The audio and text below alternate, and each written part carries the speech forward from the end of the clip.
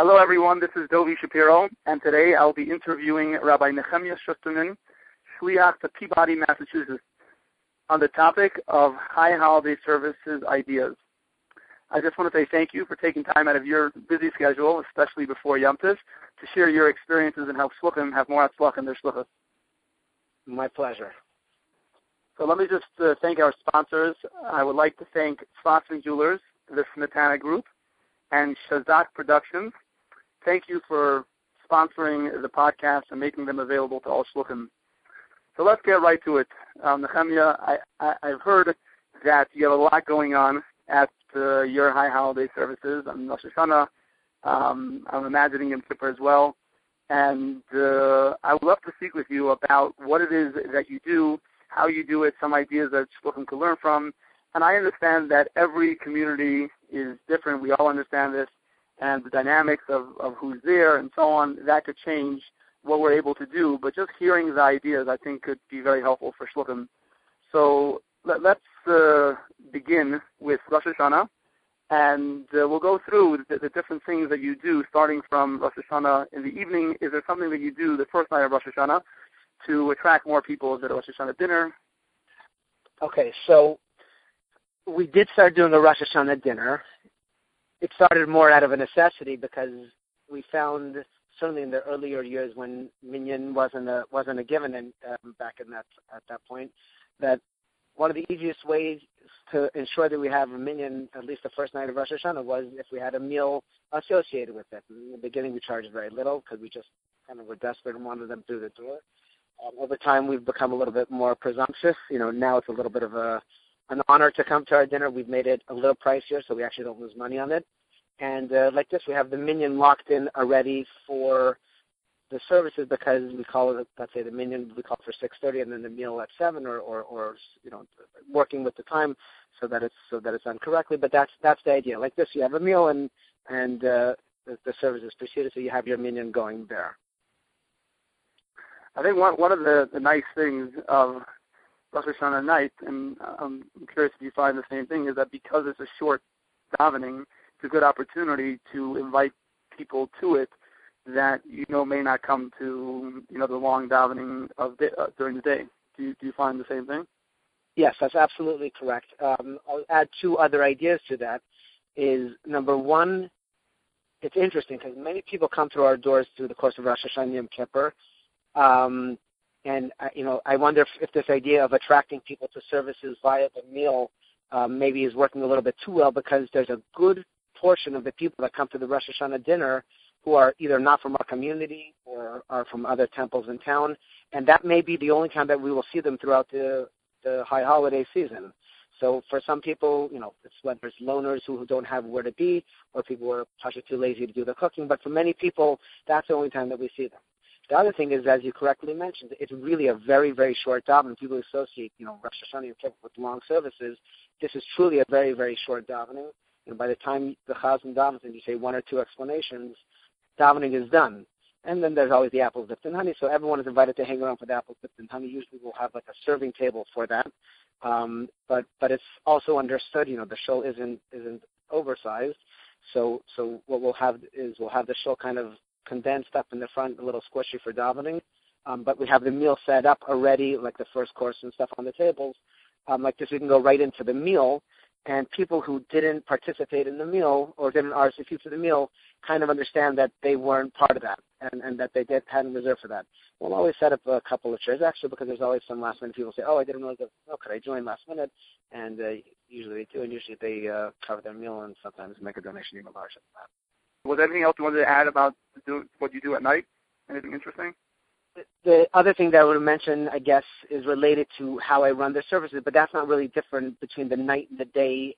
So let's put it in the day section because, like this, I'll elaborate more in how I do the services. And I don't know if what I do is different than other shluchim. I just know that this is what I do. I think my heroes in this were some of the, I guess, a little bit more senior shluchim that I've seen in action and that I spent, Rosh Hashanah Yom Kippur with when I was a bacher was, Shlomo Schwartz, my uncle, and Abba Perlmutter, one of the funniest guys you'll ever meet.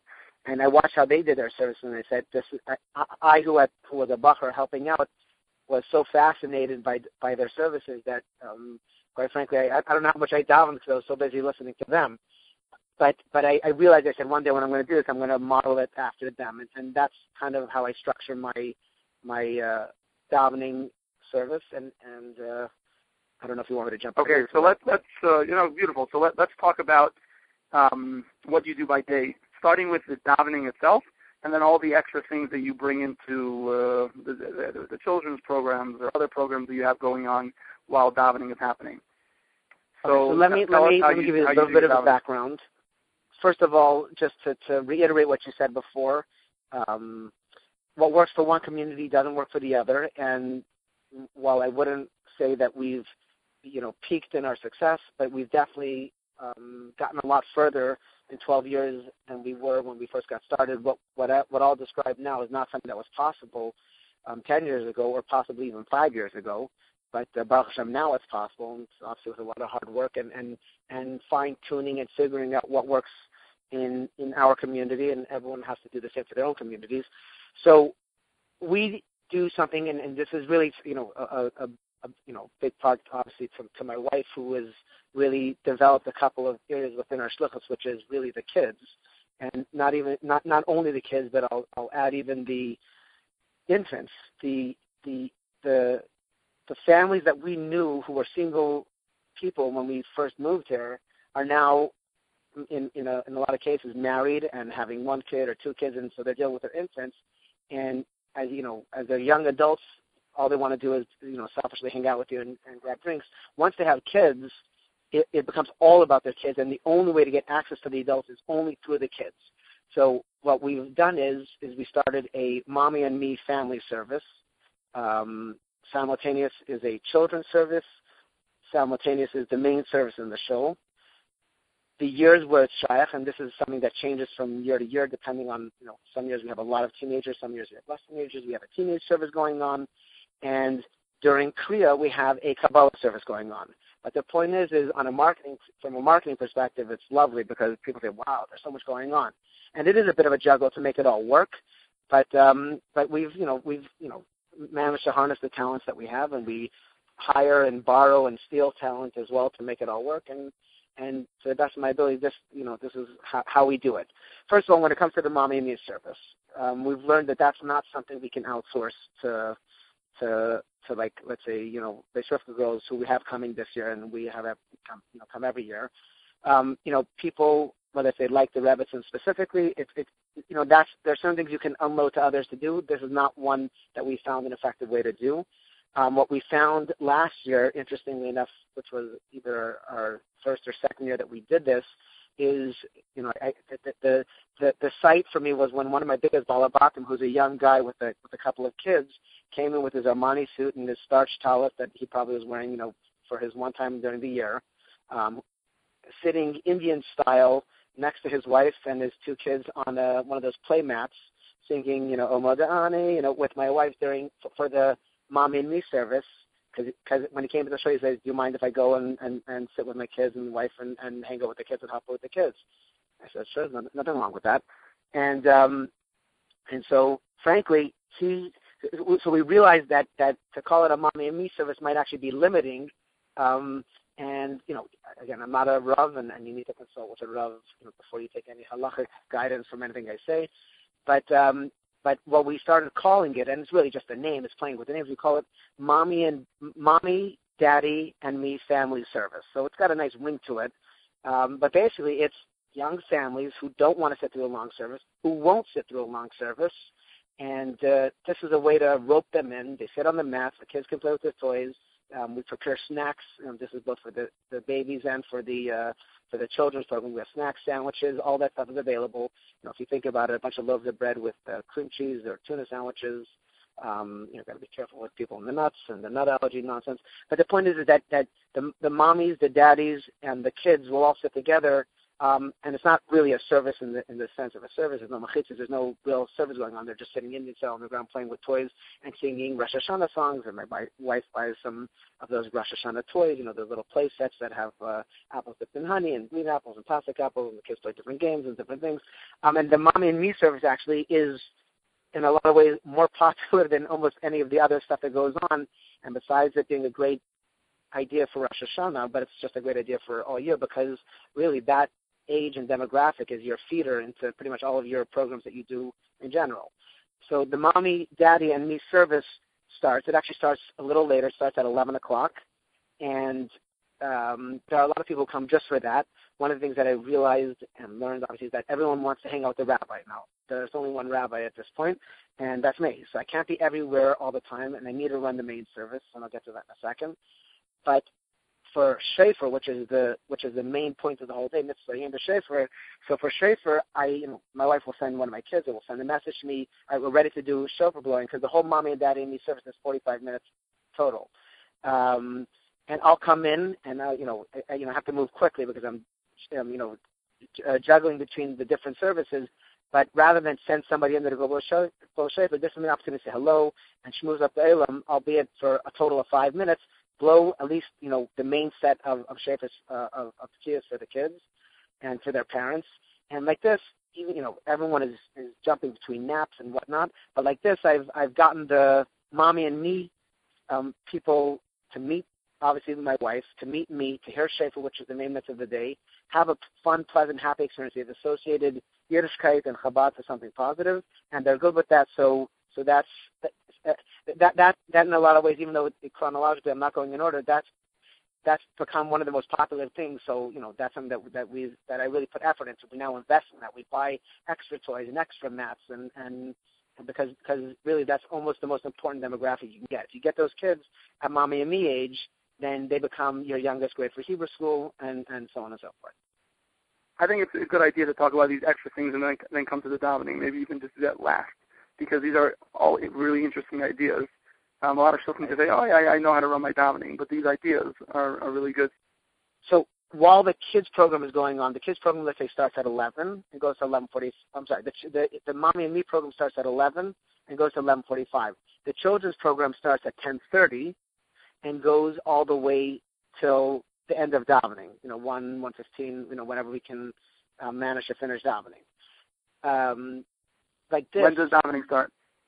Okay, so all right, that's a story in itself. Davening starts at 9:30, but this is just an advice that someone gave me. I don't remember who, but it's never a bad idea. People have limited patience, and you have your hardcore inner circle of people who actually really want to daven. They're not here necessarily in my running commentary.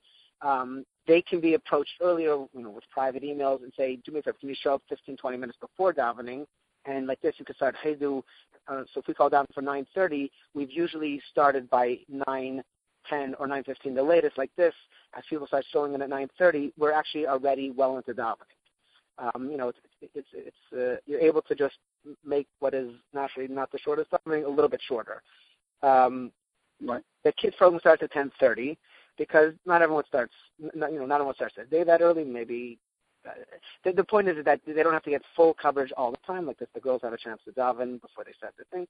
And 10:30 is a half hour before the mommy and me program starts. Like this, my wife can set the girls up with the games and the program. She has a bunch of stuff that she's prepared from year to year. And if you're a little bit organized, you can put it away in a bag and in a box and pull it out from year to year.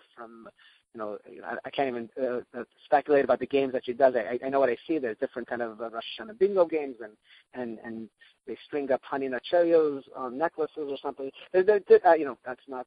I'm not sure exactly what it is, but it's not something that's a yontif, but it's a way to keep all games that are associated with Rosh Hashanah, etc.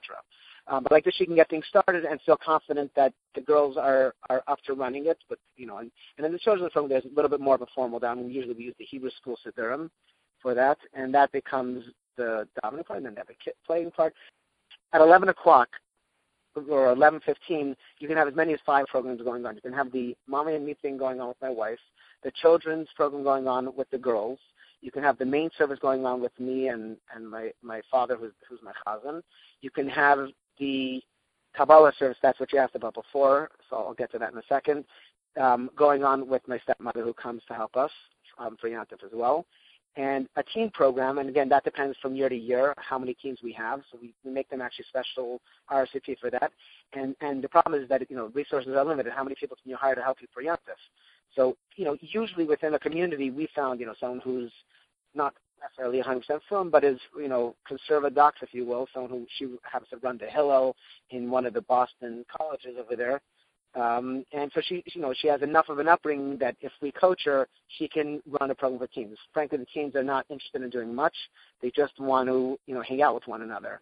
But like this, if there's a semblance of structure, and she'll create a, some kind of, priorities game or something so that the kids can be focused and get something out of Rosh Hashanah on an intellectual level. But ultimately, again, the goal always is to make them here safer. And frankly, I might be a little bit new age on this, but I think if they're hanging out and just schmoozing with one another, it's good enough because it shows them that there's other Jews that they can hang out with, and maybe hopefully they'll marry one of them one day, and actually not marry a out of the faith. To that end of creating an atmosphere of comfortability, one thing again, I'm not a Rav, so I can't tell you if this is a halachic issue, but I just know that we've been doing it. Is our services are not short. That's, as much as we promote them as short, they're not that short. So another thing we started to do is in the back room, we have a water drinking machine, and we set up a table with coffee, teas. It's complicated, but we set up a table with goodies. And like this, people want to stroll out and grab themselves a cup of water or a cup of lemonade.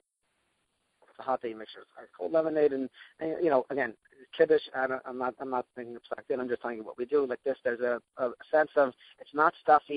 I can stroll around. I can. If I want to grab a drink, I can, and then I'll come back to my place. And thank you, Rabbi Schusterman, for sharing with Shluchim your ideas for high holiday services. We really appreciate your time. It's a pleasure. Good to bench to everybody. This is Dovi Shapiro, and I would like to wish everyone a ksiva v'chsima tova, a good gebench diyar, only good things for you, your family, in your shluchas, in your personal lives, and may we merit the coming of Mashiach soon. Make it a great week and a great year.